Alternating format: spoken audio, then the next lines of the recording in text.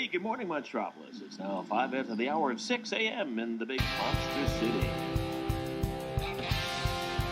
Come on! Let's get pumped! I'm not drinking any fucking Merlot! What can I say? The camera loves me. Shall we begin? After you, Junior.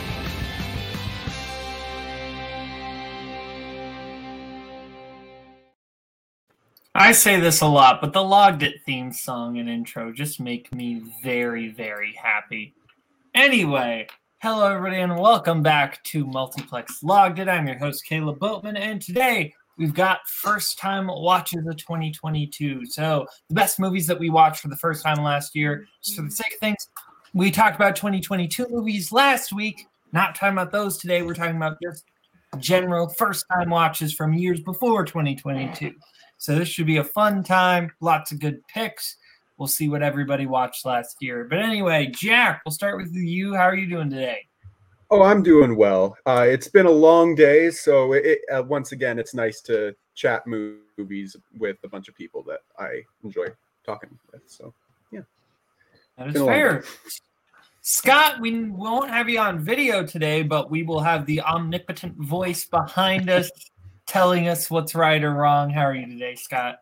I know everyone's so disappointed they don't get to see my face, but I'm doing okay other than the fact that my laptop decided to have a meltdown yesterday, which is why I'm appearing with no video today. But apparently it's fixed. Apparently I'm going to get it back tomorrow just in time so you can see me again on YLS, so you won't be starved for too long. But thanks for having me.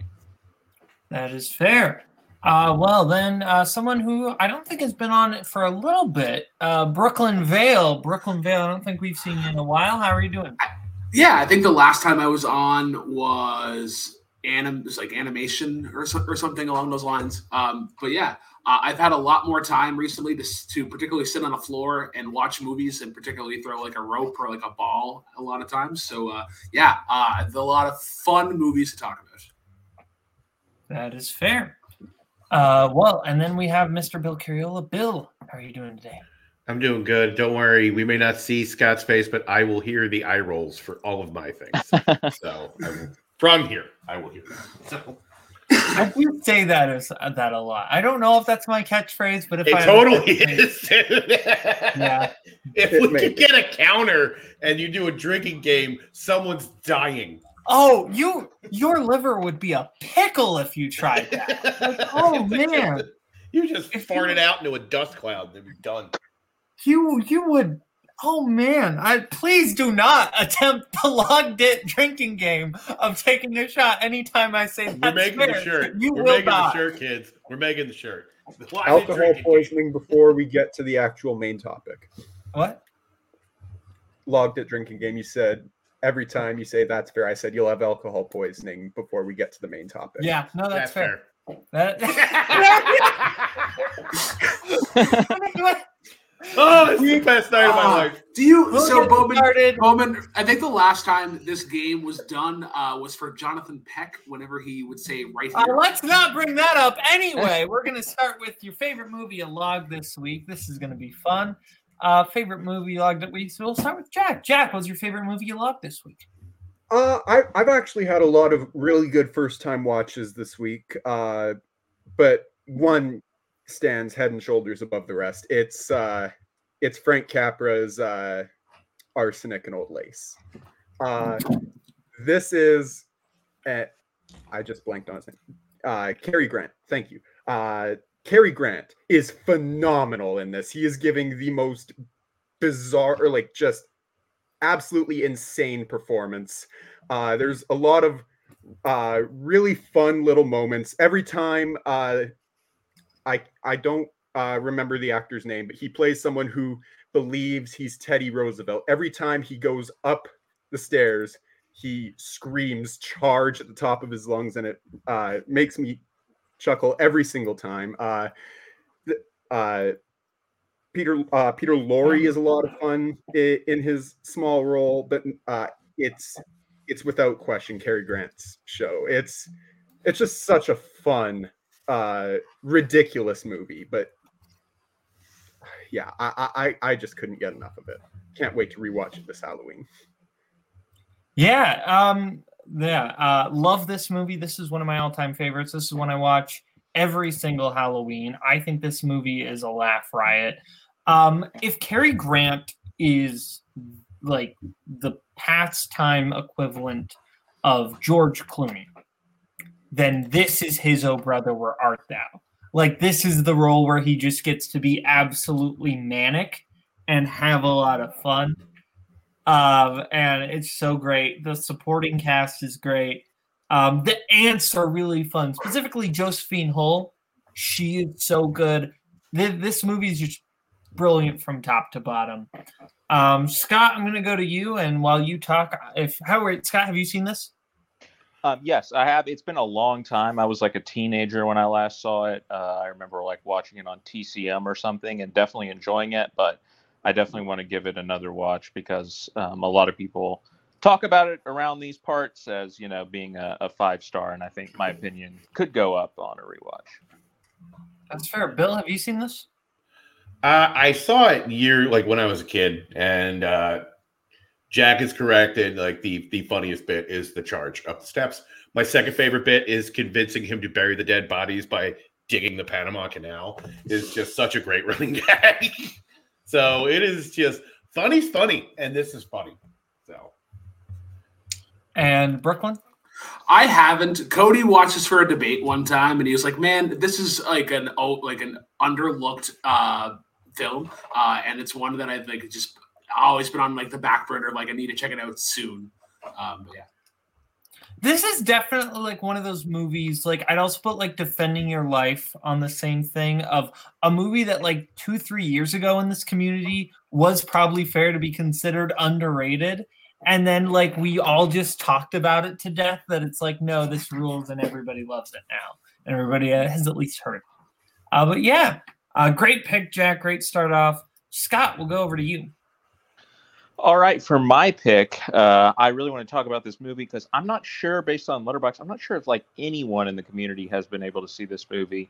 And I watched it on Saturday night. I don't even remember how I came across it, but I came across it just last week on Letterboxd, and I was like, this sounds kind of up my alley. So I added it to my watch list, had the opportunity to watch it. Saturday night, it is on HBO Max. It's a film from 1978 called Girlfriends. And this is a film that, again, I found it on Letterboxd and I was like, this sounds up my alley. It was compared to like Frances Ha. It was compared to like a 70s version of Frances Ha. Obviously, everyone knows Frances Ha is one of my favorite movies. So that got me excited. And, you know, but at the same time, I was like, is it really like Frances Ha? You know, people just love to compare things to other things, whether it's correct or not sometimes. But yeah, it is. I mean, the setup of this movie is it's literally about two best friends who are living together, like in their mid to late 20s in New York. And all of a sudden, one of them decides they're going to get married and moves out. And then it's a lot about the other one sort of reckoning with the fact that, you know, the honeymoon is kind of over. You have to be an adult now. And, you know, all of a sudden she's alone in this apartment and she's struggling to find a job and, you know, kind of just struggling with the fact that this person who has been like at the center of her life for, you know, so long is now, you know, now she's spending all of her days with somebody else, with her husband now. But it's also kind of it's a great movie about like the anxiety of that, but it's also kind of a great movie about how powerful that can be, like to be alone sometimes. And the, you know, while as you may feel at first like, oh, I'm jealous of what, you know, my friend has with, you know, the stability, the home, the husband, all of that. Actually, it turns out that maybe she's just as jealous of me as I am of her, right? Of the fact that you have this place of solitude that you can go to and sort of the freedom that comes with that. And as somebody now who's been living on my own for about a year and a half or so, well, a couple of years now, that really resonates with me. So I just found this movie really relatable in the same way I found Frances Ha relatable. I definitely think a lot of people in the community would like this movie. The cast is good. The two women are not, really known actors. Melanie Myron plays Susan, who's the main character, and then Anita Skinner is Anne, who's the friend that moves out. If you want a good laugh, look at Melanie Myron's directorial credits. She's directed some interesting films. But the supporting cast does include Eli Wallach. He plays the rabbi of Melanie Myron's character. Christopher Guest plays like the guy that she has a relationship with, and then Bob Balaban is actually the woman that her friend, or the man that her friend marries. So there's some known actors, character actors of type that show up in supporting roles. But yeah, great movie, super real, and it's on HBO Max, and I think it's on Criterion Channel as well. So definitely give it a watch. Yeah, I had never heard of this until you brought it up. This sounds up my alley. I would like to check it out. Has anyone else seen this or heard of it? Nope. No. Okay, then. Well, we will move on. We'll go over to me. And while technically speaking, the movie that was my favorite that I watched this week was, for the first time, was Ran, which is very good. But I have more to say about another movie that I watched that I was, for the longest time, under the impression was not very good based on its reputation. But rules, it's AI. Guys, AI is great. Why were we all pretending like this is like mid-low tier Spielberg? This movie is freaking great. I think just I just think this is such a unique like take on the Pinocchio story. It's my favorite version of the Pinocchio story, mainly because I think David is probably the best Pinocchio. Like, I think Haley Joel Osment's characterization of a kid who just wants to be good enough for his mom. There's all the other aspects of it, but that's really what this story is at this core, is someone who wants to change themselves to be good enough for their parent. And I think that's really fascinating. And to tell that core story in this kind of mystical sci-fi science fiction world is really cool. I think the whole cast is great. Jude Law is giving a really impressive physical performance in this. Like, he's very entertaining. Spielberg's this is just such a good director, and this is like some of his best directing here. Like, you can tell that Kubrick was working on this a lot, because I think there's a lot of like very Kubrickian shots here. People talk about the ending, and I don't want to spoil it, even though it's a very old movie, but I'm not going to spoil it. That being said, the ending didn't bother me. I expected the ending to really bother me because people talk about the ending bothering them. Didn't bother me. I think it's great. Jack, have you seen this? No, it's one of the few Spielbergs I still have to get to, but I've mostly been avoiding it because of the reputation it has as one of Spielberg's worst films. But after after seeing you rate it 4.5 on Letterboxd, I'm really interested in seeing it. Scott, have you seen AI? I really want to. It's been on my watch list for a while. I feel like it fits in like the compassionate sci-fi subgenre, which I really enjoy. A lot of movies like that, like Contacts and Arrivals and Interstellar. So I really want to watch this. That's fair. Brooklyn? I've always seen bits and pieces of it on TV. And Bill? Yeah, I didn't care for this one for the exact reason you mentioned. I hate the ending. It really reeks of we've tacked into the last 20 minutes of this film, and it really bothers me. I really think it kind of it undoes the whole film for me personally.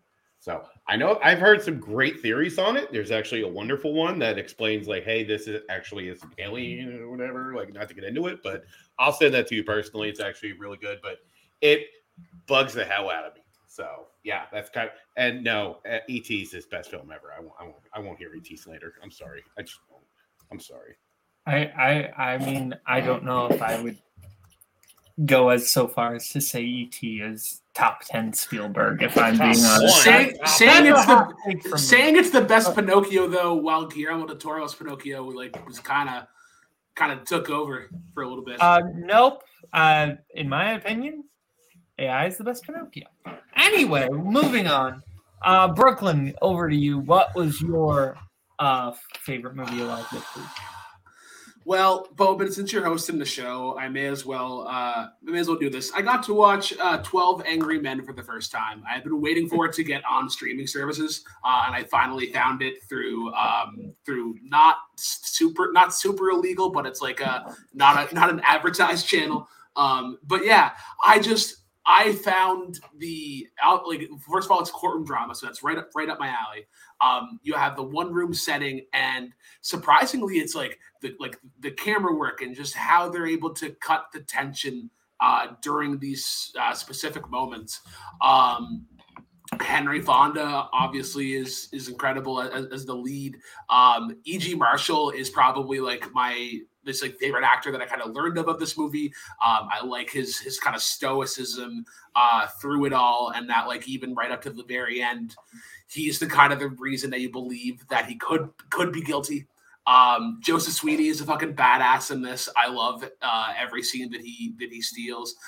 Robert Webber, I feel, is kind of like a Cary Grant light, and it's kind of serves the purpose. And then a lot of people talk about Lee J. Cobb, and that big scene didn't hold up for me as much as that probably should. But also my favorite thing about this movie, I love using the word excitable when people get angry. That's it's a fun way to just kind of cut it down. And I learned that through this movie. But it's gonna be it's a classic, and it holds the bar, I think, for classic movies. That is fair. I said it again. But B, this is my favorite movie of all time. I think everyone knows this. This is my favorite movie of all time. One of the greatest ensembles of all time. I love this movie. I think I'm so glad you watched it finally, Brooklyn. I think everything that you said is right.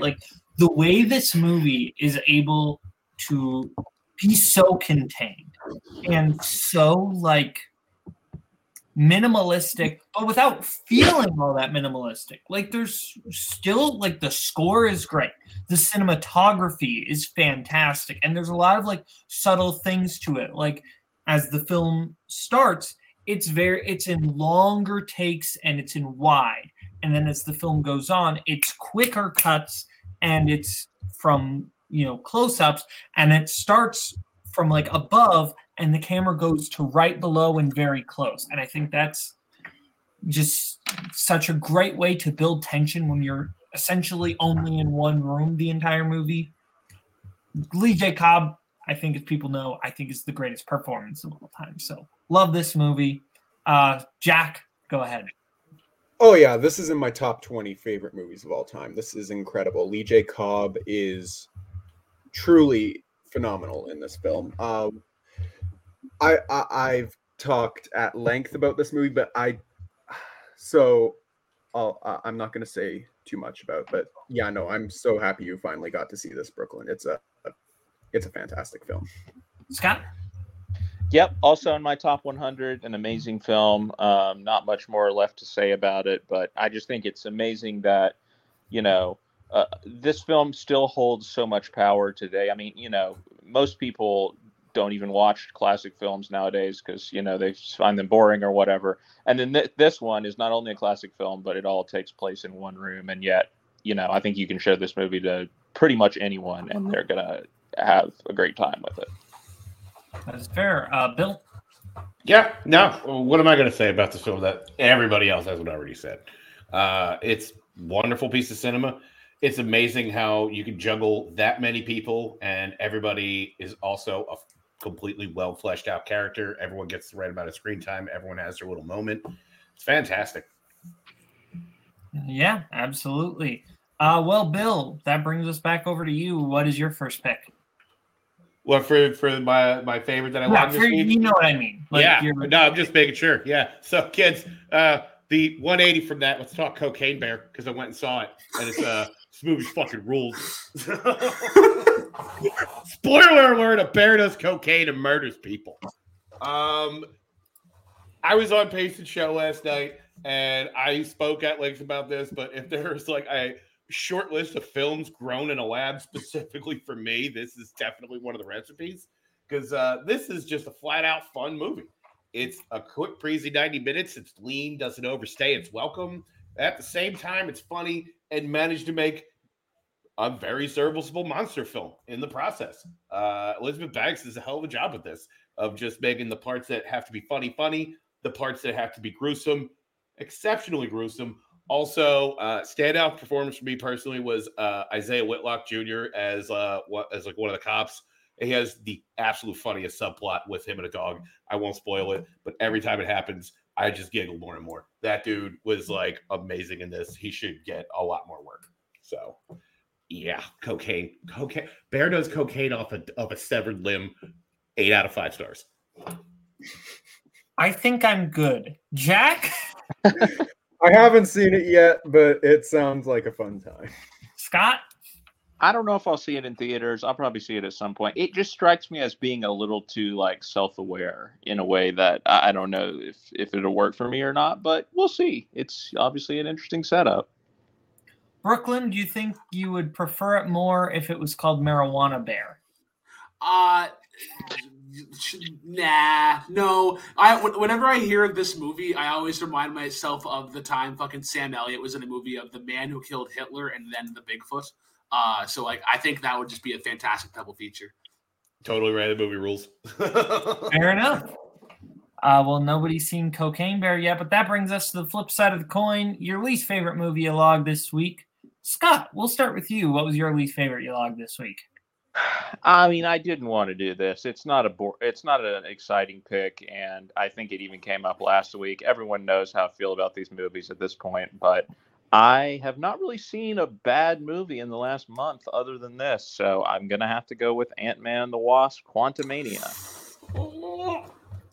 Yeah, I mean, I'm pretty much done at this point. Like, I think I'm just going to wait for Disney Plus on these movies because there's just not. It doesn't seem like there's much more they can offer me. It's the same issues over and over again. The chief among them being the visuals just being awful. And of course, the articles are, the inevitable articles are coming out. Oh, the VFX artists were rushed, and because Marvel was diverting all their resources elsewhere. Blah blah blah blah blah. I mean, I have no doubt that that's the problem, but until people stop giving these movies attention, it's just going to continue to be the problem. But yeah, I mean, so much of this movie's on a green screen, like the quantum realm, the characters when they're in the foreground do not even look like they are in that physical environment. Like, it is distracting how rough it looks. I think the story is pretty half-assed. It's like we spent the whole last Ant-Man movie trying to get Michelle Pfeiffer out of the quantum realm, and then now within 10 minutes we're back in this movie, and the reasons are just well, the daughter was farting around in the lab, and now we're back. It just feels like it's all set up obviously for whatever is coming next. I don't really know what's coming next. Does it feel like they're really building towards anything like they were with the Infinity Saga? I guess, Jonathan Majors is going to have more to do. He's the only redeeming quality of this movie, but even still, he's not enough to just make me care about what is going to happen next. So, like I said, I'll wait for Disney Plus from here on out, and I hope everyone else has a good time with these movies. Still haven't seen this yet, but I don't know if I want to anymore. Jack? You talked about this last week, didn't you? Yeah, I had a good enough time with it. I don't hate it. I think Jonathan Majors is great. That's it. Brooklyn, you seen this yet? You're muted, buddy. Sorry, I haven't seen it yet. Theater is still closed because of hurricane in the fall. Oh, no. Bill? Cocaine Bear took precedent for my movie viewing pleasure, but this movie has MODOK in it. I know that's happening, so I will have to see it in the theater because MODOK fucking rules. It's honestly, for all the hubbub that was made about the, how MODOK looks in this movie, it's not even the worst thing visually. But I mean, they at least acknowledge that he looks stupid. So, I mean, that's something. He's a giant head with little tiny arms. Yeah. He's MODOK. Come on. He better look stupid. That's fair. I wouldn't be the MCU if they didn't make fun of their comic book origins instead of just playing it sincere. I like the MCU. Anyway, Jack, over to you. What was your least favorite movie you logged this week? I I'm torn because you know what? I'm gonna go with a movie I think is fine because I'm not even sure how I'm supposed to feel about the other movie. For those of you that want to know what I'm talking about a movie called The Colored Pomegranates. Don't watch it; it's weird as fuck. I'm gonna go with a movie that won Best Actress in the '60s. And I think the movie itself is fine, really solid performance. But Funny Girl for me, it was okay. There wasn't really anything interesting or exceptional about the film other than the lead performance from whose name I just forgot for some reason. Barbra Streisand. Thank you. I don't know why I blanked on her name. She's really solid. As of right now, I don't hate the win. I'll be watching The Lion in Winter relatively soon, so we'll see if my opinion changes then. But I really don't have much to say about the movie. It exists. Streisand's good. You know, there's a surprising amount of 60s musicals that are big, costume musicals that have a lot going on, but they have this like lack of energy to them. They just feel incredibly like slow and like they're moving in molasses. I would honestly put, and this is controversial, I put Sound of Music in that camp. There's a few other like musicals from that era I would put in that camp of just movies that don't have that like brimming with life that some other musicals have, like from that era, like Mary Poppins or The Music Man. Like regardless of how you feel about those movies, they'll pop. Those movies have a lot of energy to them. I don't think Funny Girl has that, and that's the biggest problem. I think Streisand is good, but even then, she doesn't deserve to lick Katharine Hepburn's heels. Like Katharine Hepburn's on a whole other level in Lion in Winter. Is that a saying? I don't know. I started saying something and then I didn't know what I was trying to say. So then words just kind of came out. Words just kind of came out, Scott. Anyway, Yeah, okay. Scott, have you seen Funny Girl? I haven't, no. Brooklyn? No.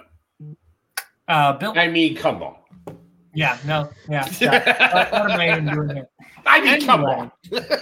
Now we go over to me, and with a movie that I would actually be surprised if Bill had not seen this. I'm not going to talk about it too often because if you want to hear me talk about it, you can tune into the video store tomorrow where Caleb Coho and I will be talking about this film as part of our filmography series on Sorkin. It's Malice.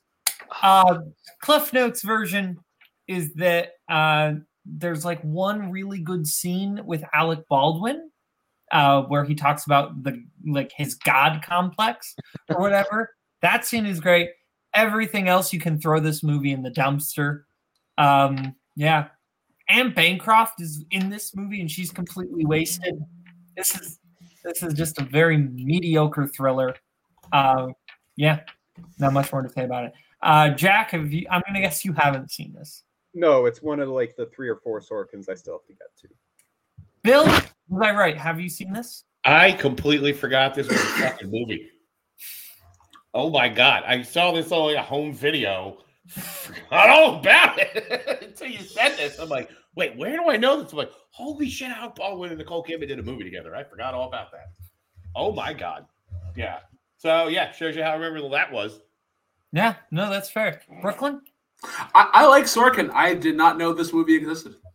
I will say this is Sorkin working with another writer, and Sorkin was fired partway through production. So we actually talk about that tomorrow on Filmography on the video store. Anyway, if you want the full story. Scott, I know you've seen this. Yes, and let us put some respect on the name of Scott Frank, who is no slouch himself either. That's the other writer. He's written like Out of Sight and The Queen's Gambit and a bunch of other stuff. Logan, he's a good writer. But yeah, I think this movie, it is trash, but it is entertaining, undoubtedly. Like the places that the plot goes, especially towards the end, are insane, and like it is crazy just to see Sorkin and Scott Frank just like going for it. Like I love the 90s, and this is just like a very 90s, like we're just going to make a crazy movie with a bunch of huge actors that goes for it. Like you wouldn't see this movie nowadays. So I enjoy that about it, even though like at the core, it is very trashy. That is fair. Yeah. Now we go over to Bill. Bill, what is your least favorite first movie you watched this week? So, little heads up, I'm preparing for a Full Metal random on Friday, where it's finally happened to kids. Malcolm's writing the Andy Sedaris Match of My Dreams, so I'm going through his entire filmography. And boy, did I forget, they're not all Hard Ticket to Hawaii. Unfortunately, one of them is Picasso Trigger. And it's like, I can't describe how much of like off the cliff it is when you go from like the most, I went crazy for just the insaniest shit in Hard Ticket to Hawaii. Get the fuck, come on, man. Why don't you put up everybody else's shit? Put up mine. 1988. You don't even like this one, Bill. That man died. That was good. Anyway, it's just like, it could have been so much crazier, and it kind of wasn't. Although, shout out, Hope Marie Carlton has a snorkel joke, and it's legitimately actually funny, all in the delivery. And this movie needed more of the exploding boomerangs, because there was only one, and that could have used a few more of those. But other than that, you get your RC remote car like kill, bazooka as always, teeny tiny guns as always, and like every other Andy Sedaris movie, totally passes the Bechdel test. So go figure. Also, a lot of unnecessary nudity as needed. Talk amongst yourselves. If any of you three have actually seen this movie, I will watch Hard Ticket to Hawaii. We are best friends. That's what's gonna happen. Have any of you three watched this movie? Because if you have, I'll watch Hard Ticket to Hawaii then. I haven't. No, that's what I thought. We'll move on. No, I haven't. Yeah. Brooklyn, what was your least favorite? It's free on movie? Tubi. So, not technically my least favorite movie by Letterboxd standards, but I watched this movie on Sunday, and I cannot stop fucking thinking about it in terms of how polarizing it is. That would be The Whale. It is a dense movie. The things that I like about it, I like the score. I think it accents certain scenes quite well, in that there is a sense of agony and worry that you feel for Charlie as he is interacting with certain moments throughout the movie. This movie's kind of blunt in not a good way. There's a couple of conversations that are very kind of like bookend, and the movie kind of stays with a lot of that dialogue. Sadie Sink, her performance is kind of one-dimensional, but I think it serves a purpose, because I think the movie, you can use Charlie as like a pivot point for how you react to positivity, and I think that's how a lot of the characters sort of work within it. But yeah, I think again, sort of like the one location setting of it really made it more kind of claustrophobic, and then obviously with Charlie, it was very relatable in terms of just obesity and weight issue, and seeing some of the things that he did. It's like, fuck, I wasn't too far behind from that kind of style, and you see all these people trying to help him, but he is self-loathing in such a positive way. It's just very twisted. Yeah. All right. Yeah, I saw this movie. I did not enjoy it. I think Brendan Fraser and Hong Chow were great. I will give them credits. I think they are doing something with a script that I think is bad. I think that characters have actions that do not make sense within their characters, and they don't explain why they are doing a lot of these things. And I think it's more for the sake of the plot. I think particularly surrounding Sadie Sink's character and the way she's portrayed she's written very confusingly, and in a way that I think her motivations just do not make sense half the time. I also think Sadie Sink is just kind of bad. I don't think she's very good. I also don't think I hear a lot of people saying they liked her in this. I did not think Samantha Morton was very good. I actually thought she was kind of bad. She was, but yeah. I think that Fraser and Chow are good, but overall, I just found this movie to be an pointless exercise in misery that didn't yield much for me. Jack, have you seen this?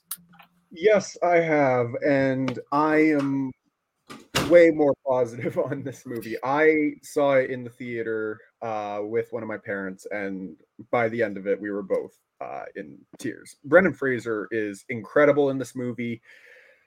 He absolutely, in my opinion, deserves the praise that he's getting, and hopefully the Oscar. Still crossing my fingers for that. But it is a borderline, like, it's a hard movie to watch and almost borderline punishing at times. But like a lot of Aronofsky's films, he's able to draw out incredible performances from his cast, and Fraser, Chow, I think they're incredible. I really like Sadie. I did really like Sadie Sink's performance when I saw it. I still have to go back, and well, it's going to be a while until that happens. But I really liked her and Samantha Morton, and I can't remember the guy that was in it, whose name? Ty Simpkins.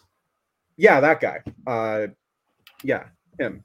I thought he was good as well, but at the end of the day, the movie just kind of clicked for me. And I really, I understand why people dislike it, but it's one that hit the right notes for me. Scott, have you seen this? No, I read the play actually in college. It was fine, but when I saw that Aronofsky was doing this, I'm not a fan of. And then, I saw some of the clips, like saw the trailer and Brendan Fraser being like, people are amazing. And, I read some reviews of it and stuff. I have no desire to see this, if I'm being quite honest. That's fair. Bill, have you seen this? I'm still only 6 years removed from Mother. My rule is 7-year buffer between Aronofsky films, because I don't know if this guy needs like a fucking puppy or a cookie or a hug or like a warm nap or some shit. This guy needs just I want to see him just do like, I don't know, maybe like a goofball stoner comedy, like just like fucking lighten up, bud. Not That everything would is be just a goddamn nightmare. I time. do not want to see Aaron. I totally want to see that. A stoner comedy with an underlying message of Jesus. No, Probably, I don't know, man. But that doesn't work. Like, Anyway, before we get kudos to too Brendan off the Fraser. Like, I'm glad that guy's getting all the flowers. He deserves all his praise because we did not treat him right. So, yeah. Anyway, before we get too off the rails, now let's get into everybody's went for least favorite, right? Yeah. Okay. Yeah. So now let's get into the meat and potatoes of the show. First time watches of 2022. We'll start with Jack. Jack, what was your favorite first time watch of 2022? So I've talked at length about a lot of these movies already, so I'm gonna the ones I talk about may not be like at the top of the list, but they're still really highly rated movies for me that I just haven't talked about yet. I watched a lot of movies starring Ingrid Bergman last year, and she's incredible in the vast majority of them. And she stars in what I've heard people call the best Hitchcock movie that wasn't directed by Hitchcock. And I absolutely agree, because Gaslight is a great movie with what I would consider Bergman's best performance that I've seen. She's fantastic in this movie, but it's George Cukor's direction that really also deserves recognition. He's able to create just such great tension in this film. Charles Boyer plays her husband, and he gives I don't think it's a minor spoiler alert, I guess. He gives a fantastic villainous performance. I don't know if that's supposed to be a spoiler or not. I was expecting it going in, but he's great. Angela Lansbury is really solid in this as well. Like, I really liked her performance. I just had a fantastic time with this movie, and I was on the edge of my seat basically the entire time. And if there's an Oscar that Ingrid Bergman deserved, it's this one for Best Actress for this film. She's incredible. That is fair. Yeah, no, this is an excellent film. I completely agree on what you just said, and that it's the best Hitchcock movie Hitchcock never made. Very Hitchcockian, feels Hitchcockian. Some great production design too. Like, even though it's largely just in one location, that house looks great. Angela Lansbury is also freaking great, especially if you like know Angela Lansbury as like, you know, proper nice lady from like Bedknobs and Broomsticks or Murder, She Wrote or Mrs. Potts. Like, watch this, watch Picture of Dorian Gray, watch the original Manchurian Candidate, and just be absolutely terrified by how evil this woman can be. But yeah, absolutely. Boyer is also great. I'm starting to appreciate Boyer a lot. He's great here too. But yeah, this is a great one. Scott, have you seen Gaslight? No, but it sounds awesome. I definitely need to see it. I thought you told me you had already seen it. Gaslight? Oh, I see what you did there. Oh my God! Anyway, Bill, have you seen this? No, I actually haven't seen it, and I swear to you, I haven't. Not for lack of trying, just one of those things I never got around to. But I'm fully aware of its like reputation of how good it is. That's fair. Brooklyn? I hear all the kids talk about it, similar to Arsenic and Old Lace. That's fair. Well, now we will go over to Scott. Scott, what was your favorite first-time watch of 2022?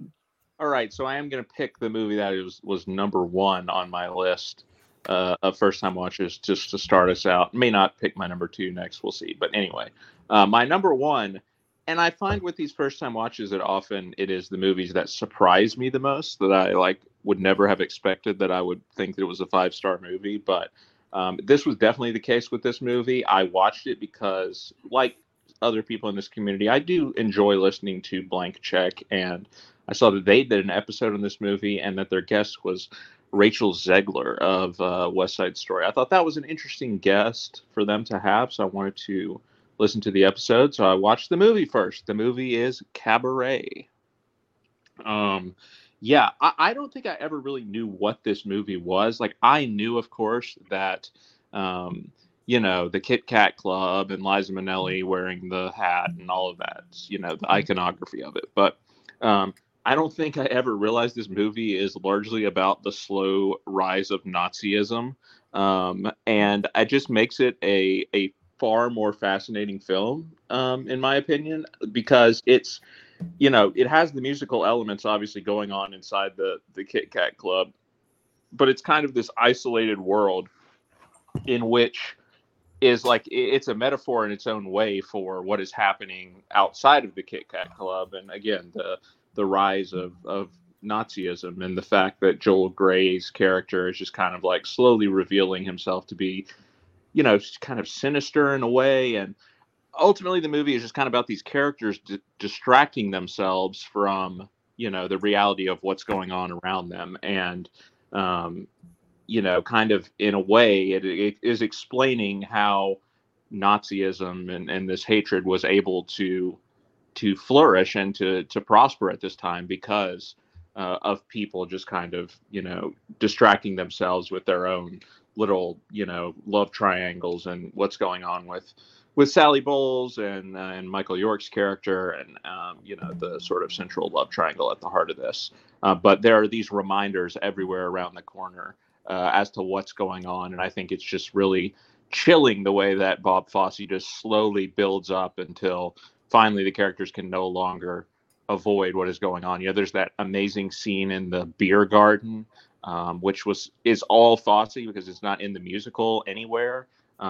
Where, you know, they're sitting there and the you know, young man stands up and starts singing Tomorrow Belongs to Me. And at first it's just like, oh, he's, you know, singing the song or whatever. And then we just slowly reveal that he's like a Hitler Youth, and every single person in the beer garden stands up and starts singing along, and it's just like one of the most chilling scenes. And then, of course, the ending, where that final shot of inside the Kit Kat Club, which was once like this safe haven where they were throwing Nazis out, and we pan around and we see like the reflection that now in the crowd there are a few Nazis sitting there, like a few Nazi officers sitting there and watching the show. Right after, Liza Minnelli has sang "Life is a Cabaret," this really cheery song. So it's just a powerful film, honestly, in a way that I was not expecting. I mean, Liza Minnelli's amazing in it. Bob Fosse, brilliant direction. Again, so many of the things that make the film great, I think, are his choices. So many people I know, the whole dialogue is, oh, that Bob Fosse, it's a crime that he beat Francis Ford Coppola or whatever for the Oscars. Again, who cares? Don't let the Oscars have so much power over you. But also, if Coppola was going to lose to someone, and I'm not saying that he should have, but if he was going to lose to someone, I think you can't do much better than this, in my opinion. So, Cabaret. My hot take is that Bob Fosse and Francis Ford Coppola should have just traded Oscars. That's my take, is that Fosse should have won for Lenny in 1974, and Coppola wins for The Godfather instead of Part 2. But anyway, that's neither here nor there. I really like Lenny, and I really like all that jazz. Cabaret doesn't quite do it for me, and I think it's partially because, well, I agree with everything you said, Scott. I don't love the actual core romance behind all the, like, there's all the historical stuff going on, but I don't actually really care about Liza Minnelli or Michael York. But that's kind of, for me, the central problem. But I do think that Liza Minnelli is really good. Joel Grey's fine, but I don't quite get the love for his performance. I think Fosse does better later, in my opinion. Scott, also or not Scott? Oh, what? No, I said all that jazz is also great for sure. That is fair. Jack, have you seen Cabaret? No, but I'll get back to you in a few weeks. That's fair. Brooklyn?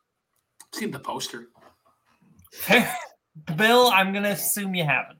I thought this movie was about wine and was a prequel to Sideways.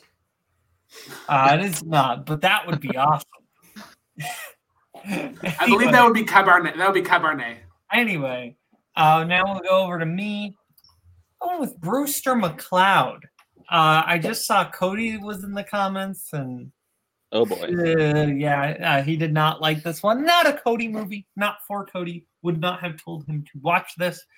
I really like it though. I think this movie creates a lot of really unique characters, particularly the main character, Brewster McCloud, which multiple people have recommended this film to me. And then I watched it and I was like, oh, that's why? But like within first 5 minutes of seeing the character on screen, it's like, yeah, no, that's how people see me, and that's fair. But no, this is great. One of the most unique endings in a movie, specific, and I'm talking like the very end. If you really know what I'm talking about. Shelley Duvall is great in this. Sally Kellerman's really good in this. I think this is just a really unique movie that I don't want to say too much about for people who haven't seen it. I'd say go in knowing as little as possible. Know that it's quirky and weird, but other than that, Aaron did recommend this to me. I will shout that out. But to be fair, multiple people, not just Aaron, 5 different people told me to watch this. And some of them before Aaron. But anyway, Jack, have you seen this? No, but I'm interested in seeing it. I can't remember the director's name, but he's one that I really want to get into. He did MASH, if I'm thinking about that guy. Yeah, Robert Altman. So I'm excited to get to it, but just haven't yet.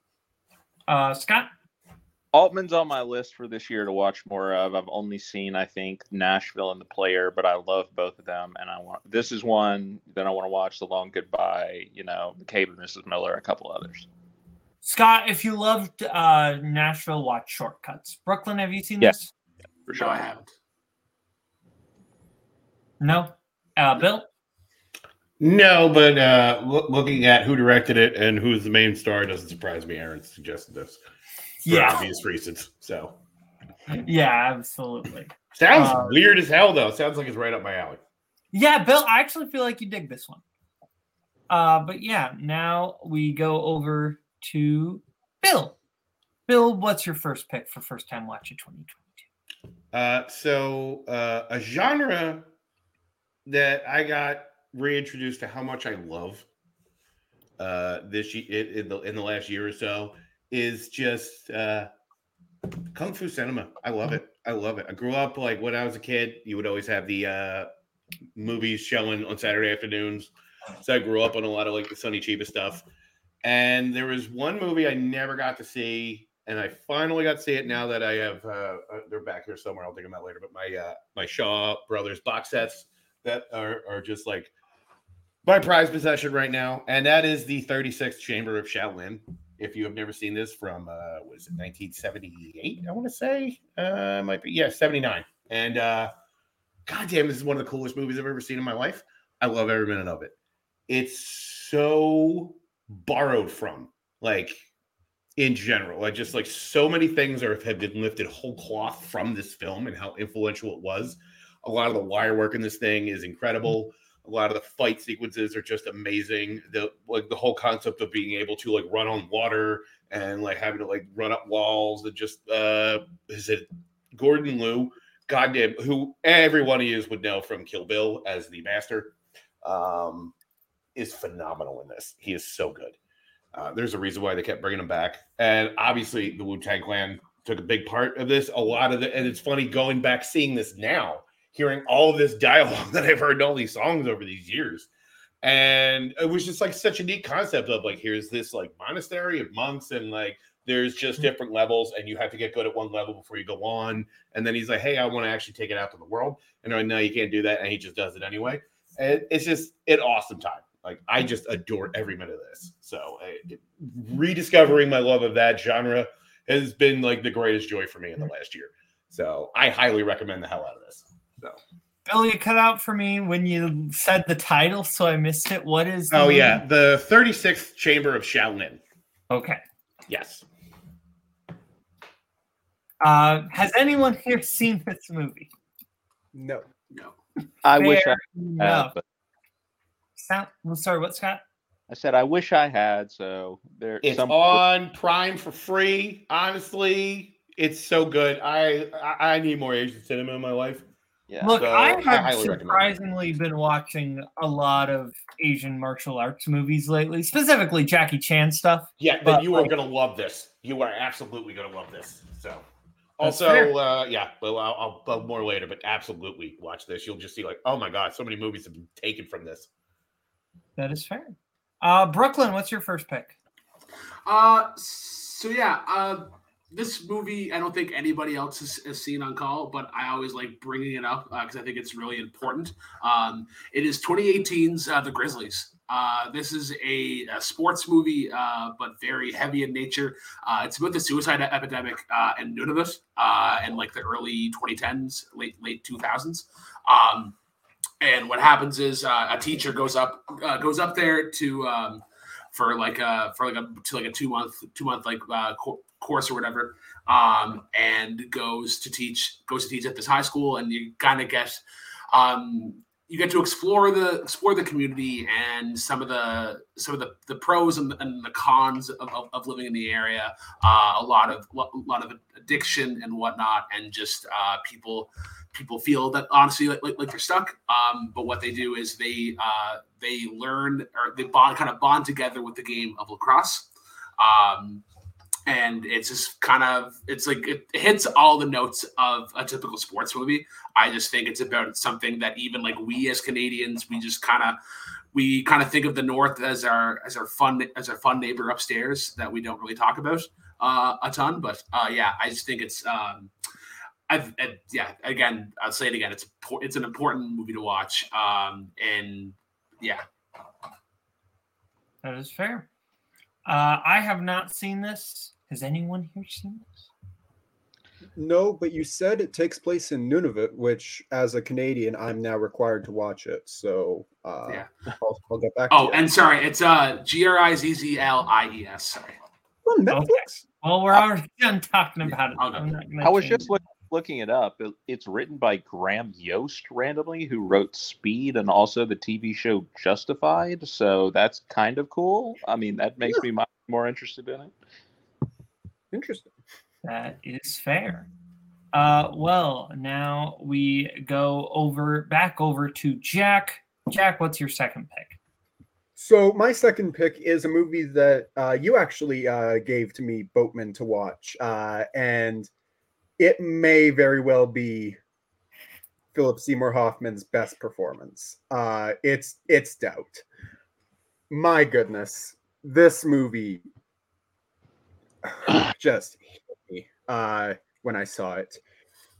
Going through this movie, I wasn't sure how this movie was supposed to go. I knew nothing about going in other than it centered around the Catholic Church and the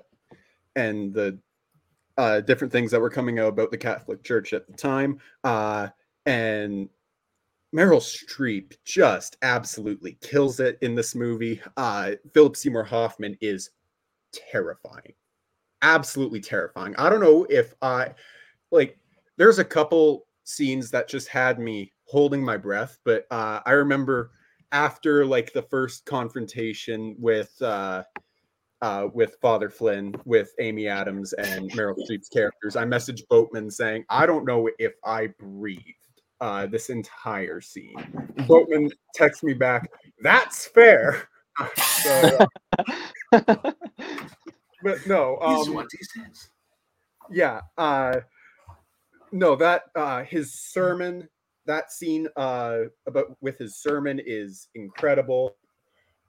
I cannot wait to. This sounds really weird to say because it's a really hard movie to watch, and it left me feeling really uneasy afterwards. But I really do want to revisit this movie. Just some of the greatest performances I've seen in a long time, especially from Hoffman. Jack, normally I think some of the movies that you choose to rewatch are insane. You can rewatch some very heavy movies that I would not be able to rewatch as easily as you. I get your point on this one. While clearly there is heavy subject matter at play, I think this film is so intriguing, specifically in terms of the central question, that I think watching this movie and rewatching it is honestly a necessary thing. Because if you come out of that movie thinking one way, watch it again with the opposite answer in mind, and you can find arrows that point towards the other direction. I think that's how brilliant this movie is essentially there is a central question that you come out of that movie with, and the answer is yes, no, and I don't know. If you are looking for an answer, you will find it, and if you have doubts, you'll have doubts. I think it's a brilliant movie. Viola Davis is in this movie for less than 10 minutes, and she proves that she's a star. Incredible. I forgot to mention her. She's incredible in this film. She is so good. She shows up, acts Meryl Streep, and says, bye, I'm going to be a superstar. See you later. Scott, have you seen Doubt? I have, and yes, it is a very strong movie. Also, another one where I weirdly read the play. I think it was for the same class that I read The Whale. But anyway, it's one of those where it could have been really stagey, and it could have just been let's just let all of these actors act in all caps. But they're all just too good for that, I think. They are really able to find the nuances and the subtlety in the movie and in their characters.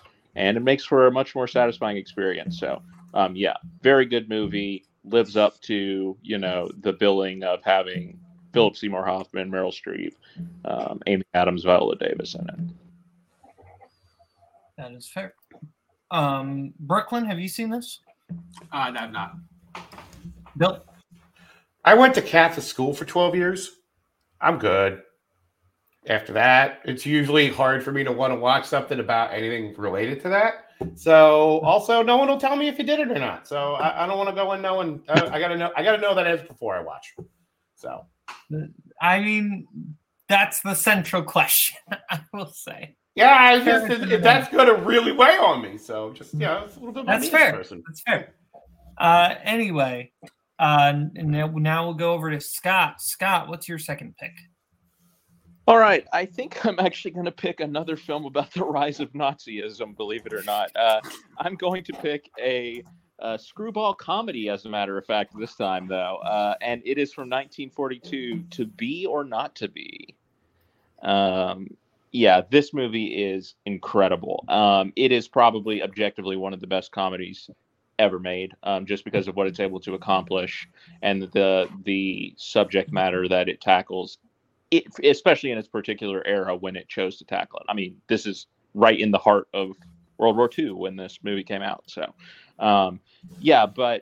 this is directed by Ernst Lubitsch, who is kind of, the master of the screwball comedy. But it is basically about this troupe of actors who get involved with the Gestapo in Poland, and are kind of basically scheming their way to try and get out of Poland, to get to safety. But they are having to use their acting abilities basically to scheme their way past the Nazis. I don't want to say too much more about it, but it is one of those screwball comedies where everything just keeps spiraling and escalating, and the absurdity of it takes over at certain points. But obviously, it's dealing with very dark subject matter, and I think it walks the line very effectively. It's kind of like a emotional movie in a way, like at times, like the way that it is sort of affirming the role of artists and the power that they can hold in combating hate and propaganda. I think that stuff is really powerful. There's a moment with the Shylock speech that happens at the end, which is wonderful. But it's very funny. I know that some people are like, and I mean, I have been guilty of this too, but like, oh, well, classic comedies, I don't know, do they really make me laugh? Well, almost no comedies make me laugh. That's an infamous quality of mine that I wish I could shake. But anyway, this movie I find it hilarious, and I actually think it has a great use of running jokes, which is also something that I don't say very often, because I think a lot of comedies nowadays just beat their running gags to death. But there are several running jokes in this movie that just get funnier each time that they are performed. And in particular, Jack Benny's character, who is, one of the actors, his wife. He and his wife are kind of the central character. They're both actors, but she is much more famous than him. But he is often in disguise throughout the movie, and he is continuously asking these German officers and people. He's trying to while in disguise probe them for a review of his own acting abilities. When all they want to talk about is his wife, again, who's more famous and whatnot. And I'm not going to spoil it, obviously, but the eventual punchline that this running joke leads to is hysterical. So I really want to watch this again. There is also a scene with the discovery of, or where somebody is where there's a dead body, and they're trying to pretend that the dead body was someone. Again, it's the type of screwball stuff where it's funny, and they're ripping off his fake mustache, and everything just spirals out of control in a very, very funny way. But at the same time, like I said, I think it touches on some dark subject matter in a way that still does justice to what it is talking about. I don't think it ever trivializes what it is, the very real problems it's dealing with. So amazing film, very, very ahead of its time. Yeah, this is, I feel like, a really good companion piece to The Great Dictator. Both films that kind of tackle the rise of Nazism while it was happening, and a way that kind of kills with comedy. It's a damning of the Nazi movement, but in a way that is using satire and comedy as a real weapon. And I think that's really fascinating to watch. And on top of that, it's just very funny. Like, it's just like so funny. Everything that you said, like Jack Benny's very funny. Carol Lombard is very funny. I think Lubitsch is just one of the masters of these types of movies. Excellent film. Jack, I don't think you've seen this yet, right? Not yet, but I've heard a lot about it, and I really do want to get to it. You would love it. Brooklyn, have you seen this yet? No. Bill? I have not. I thought this was a Mel Brooks movie. Mel Brooks was in this. Oh, okay, that completely makes sense now. So, yes. From what I understand, does Mel Brooks rap as Adolf Hitler in the remake? I think that happens. I wouldn't put what it I understand that happens, but I might be wrong. I'll never be watching that then. I don't know that for a fact, but I'm like 90% sure about that. And Kirk had that movie on his top 100. He doesn't get to judge any of us. Oh, no. Now we'll go over to me. I'm going with Cinema Paradiso. This was just an absolute beautiful, haunting movie. I love the heck out of this one. Just brief synopsis. This story of basically a young kid who ends up befriending a movie projectionist, and it's kind of their friendship as time goes on. And in an Italy that movies were being censored by the church a lot of the time, and there is one scene, I'm not going to say what it is, but there is one scene within this movie that I think is maybe just one of the most beautiful scenes I've ever seen in a movie, and just an incredible way to pay something off. But overall, the entire movie is fantastic. There's also a scene involving them projecting a movie onto a street wall so that everyone can watch it. That is also a great scene. Just hauntingly beautiful. I highly recommend this one. Bill, have you seen this? I have not. Brooklyn? Never even heard of this movie, to be honest with you. Sounds crazy. Exactly what Bill said. Yeah, I'll be back in 1 sec. Sorry. That's fair. Jack? I haven't gotten to it yet, but I've heard a lot about it, and it's on the watch list. And Scott? Yeah, you've picked like a couple movies, Boatman, that have been on my watch list for a long time. So I haven't seen it, but I know it's like one of the biggest, like the magic of movies. So I'm sure I'll love it when I get to it. Yeah, okay. Thank you. Jack, you have to go? Yeah, I have to hop off, but thanks. All right, well, thank you for joining us, Jack. We appreciate it. See you later. But Brooklyn, while we wait on Bill, we'll go to you. What's your second pick? So yeah, I'm gonna go with the more mainstream pick, I guess. I watched this over the summer. It's fucking Batman Returns. I had not gone through the Keaton era ones. The first like Batman '89 is fine. But I think this one you can put on like the Rushmore of just Batman properties. The other properties being the Lego Batman, the Dark Knight, and the game Batman, Batman Arkham City. Fucking Michelle Pfeiffer as Catwoman is great. Just the little turn that she has. Christopher Walken as Max Schreck, I think, is the first the earliest of Chris Walken's kind of like camp that I've seen, and I think that's just it's great in how he kind of melds with everybody else. You do feel sympathy for Danny DeVito at times as the Penguin. I think it's a very well fleshed out villain. In terms of Batman, I think Keaton's better in Batman '89, but I think what makes up for that is the score in this is so much more better. I find it fits the atmosphere more. And it's another one similar to like Batman of last year, where Gotham feels like a character, and it is very influential, and especially to like the animated series and whatnot. But yeah, very glad to go back and check this one out. The one thing I will say about this movie is it has one of the greatest out-of-context lines in the history of any comic book movie, and it's delivered by Christopher Walken. But you give the Constitution a rest. It's Christmas. Like, come on. Christopher Walken telling people to forget about the Constitution because it's Christmas is amazing. I think that the thing that I usually say, because I know there are people in this community that love this movie, people that hate this movie, I usually say it's a bad Batman movie. It's a great Tim Burton movie. Scott, how do you feel about this? Yeah, I mean, I don't really care for it. I definitely prefer Batman 89. I just think Batman is not in the movie that much. I think that's the main problem with it for me. That's fair. You know, to be fair, people would probably say the same thing about The Dark Knight, but like, I don't know. I just think that Heath Ledger is so compelling in that movie that it kind of overcomes any flaws. But I mean, I do think Michelle Pfeiffer is great as Catwoman. But yeah, I mean, it doesn't fully recognize, I think, the camp potential that it has.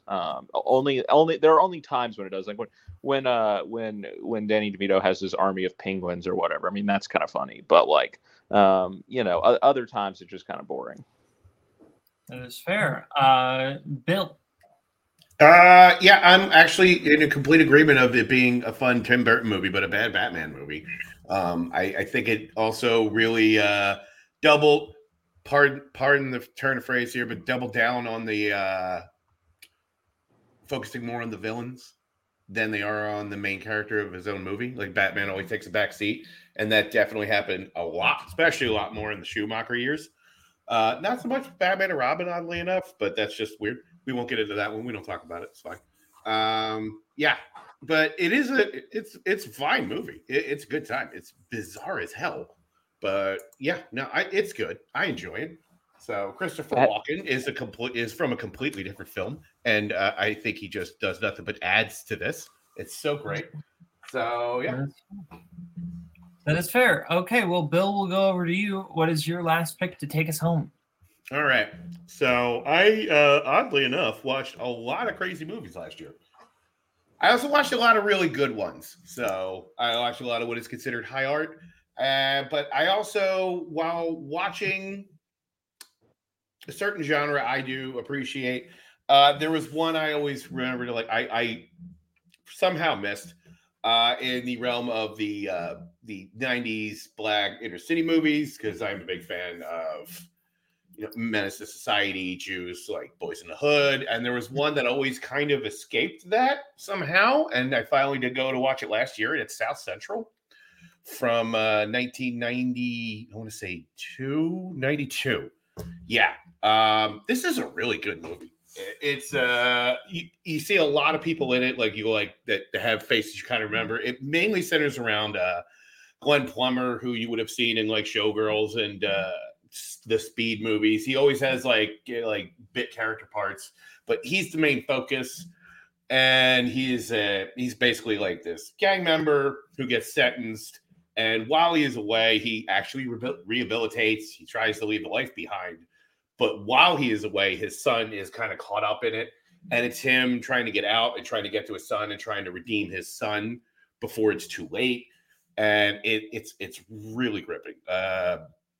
It did make a ton of the box office, but got a lot of critical praise. I know Oliver Stone ended up producing this, which I thought was strange, but it was, and I think the director was Stephen Milburn Anderson, was put on a lot of end of year, like with Tarantino and those guys, like we should be watching this guy. And then it just fizzled out. So I don't know what happened, but like, as far as like dramas go, especially in this genre, there is a tendency to always like the ending is going to be dour because of what they're talking about. And this is one of the few examples where it doesn't go that way. It actually has a kind of a happy ending, which is a rare in this genre. And it is a fantastically good movie, and I highly recommend it. That's fair. I have not seen this. Scott, Brooklyn, have either of you seen this? No. Is Glenn Plummer the guy in Showgirls who says everybody's got AIDS and shit? No, he's the guy who's like, oh, you fucking without fucking him. Okay. Yeah. No, I haven't seen it, but it sounds cool. No, it's a great. It honestly is. It's like it belongs in the category with those other films, and for some reason was largely just kind of forgotten about. So. Well, that wraps up our favorite first-time watches of 2022. To recap: Gaslight, Cabaret, Rooster McCloud, 36 Chamber of Shaolin, The Grizzlies, Doubt, To Be or Not to Be, Cinema Parody, so Batman Returns, and South Central. But before we go, we got to talk about the movie of the month, which is About Time. Bill, we'll let you start us off. So I saw this movie when it kind of came out, maybe a little after that. Me and fiance knows, she was like, "Oh, I've always wanted to see this," or it might have been a little after. I was like, "Oh, okay, yeah, it's your turn to pick." And when we watched it, I cried like a baby. I adored this movie, and then it's been years since I've seen it, and then I recently had to rewatch it again. I was like, "Oh, I am thoroughly looking forward to this," and it didn't sit well with me this time around. Now here are the positives. Everybody's good. Everybody's good at what they're given. Like, great cast. I will give the guy, I forget his name, Steven Summers. What's the guy's name that made this? I forget his name. Oh, Richard Curtis. Thank you, Richard Curtis. I don't know where the fuck I was going. Fantastic, especially with like background characters or secondary characters. Like, that guy's top notch for creating like good, memorable, lived in like secondary characters. My problem this time around, and I think just because my brain works a little differently now, is like it's a manipulated romance, no matter how you want to cut it. Like, he met her, and then he did something to change it, and then he is like constantly inserting himself with like knowledge that he has that she doesn't to engineer this relationship, and it doesn't sit well with me this time around. Now, I understand everyone is going to disagree with me, and that's fine. It's just one of those things I notice now that bugs me now. And it kind of just leaves a sour taste in my mouth this time around. That having been said, the father-son dynamic still hits. And I still get teary with that because that's who I am as a person. But yeah, that's my gripe with it. I won't say it's bad. Just didn't sit well with me this time around. What do you give it out of 5? 3. For the manipulation, I take 2 whole stars off. How's that? This movie is just fine. I'm gonna kind of echo some of Bill's statements. I think, considering this is 2013, the script is kind of yikes at times. It's like whenever what is it? Roger, the guy who plays Roger, and then Donald Gleason are they're walking, and it's after they had met Charlotte and her friend or whatever, and they just like. They just say some pretty yikes stuff that I don't think can be said anymore. I think people on TikTok will be kind of breaking it down, being like, how did this get made? But yeah, I do think it's really sweet, like coming on towards the end, like obviously the relationship with his dad. Rachel McAdams is fucking awesome in this movie. I don't like Domhnall Gleeson in it. Like, it's just like, there's some things that don't really like make sense with how it doesn't seem paced very well. And then, yeah, like, I agree with Bill in that, like, a lot of it is just like, oh, I need this information so that I can get the thing that I want. So I'm just going to like loop over and over again and be very kind of selfish with these powers. Also, he did murder a baby. Technically, he technically erased a baby. I'm just saying. So. You should go work for the TVA. All right, please let me restore some sanity to this panel. This movie is delightful. I understand what they're saying, but ultimately he comes to the realization that it's better to just live in the moment in the end. So I think it's okay because I think he learned some lessons along the way. But anyway, I think this movie is just lovely. I think Richard Curtis, yes, absolutely does an amazing job with ensembles. He also does it in Mamma Mia, Here We Go Again, which he wrote. He just sees the best in people, which I really appreciate.